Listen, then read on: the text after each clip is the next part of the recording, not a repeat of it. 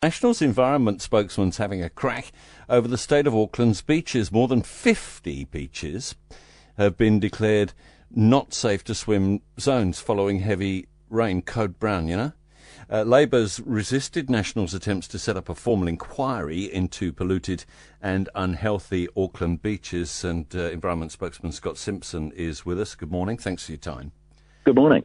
Whose fault is this? I mean, is this not just something that we have to put up with unless we want a much more investment in water infrastructure?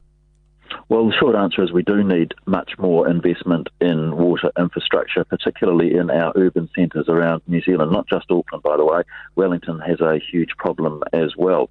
But the thing that really irks me is that back in 2017, Labour campaigned on cleaning up Auckland beach water quality, and then they had 3 years in government and did absolutely nothing. Talked a big game in opposition, did nothing in government.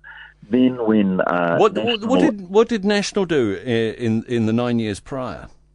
Well, we set about restructuring the Auckland local governance body in a way that enabled, instead of multiple little tiny councils trying to sort the problem, one new big council trying to super city. fix it. The super city, effectively. Now, there are critics of the super city. You don't live in the super city, do you, Scott? I used to, and I know there are critics of the super city. But the part of the problem, the historic problem, was that there were a number of small councils trying to resolve what was an isthmus-wide issue. And so I'm sure needed that's to change. Yeah. And, I'm sure that's a valid criticism. I mean, it is part of the problem also, Waterscare, the outfit that, you know, since time immemorial has been saying, oh no, we're running out of water every summer, and we're really sorry, there's poo in the water off the beaches. Can you just cooperate with us, but never coming up with an answer?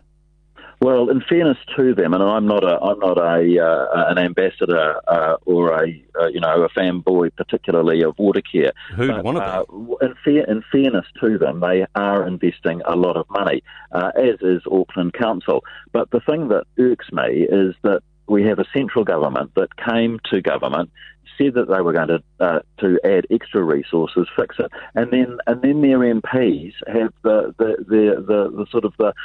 effrontery to turn their back on Auckland beach water quality, vote against an inquiry that would get to the root of some of the problems that are still confronting the city and its Auckland beaches, and they simply don't want to engage on this subject.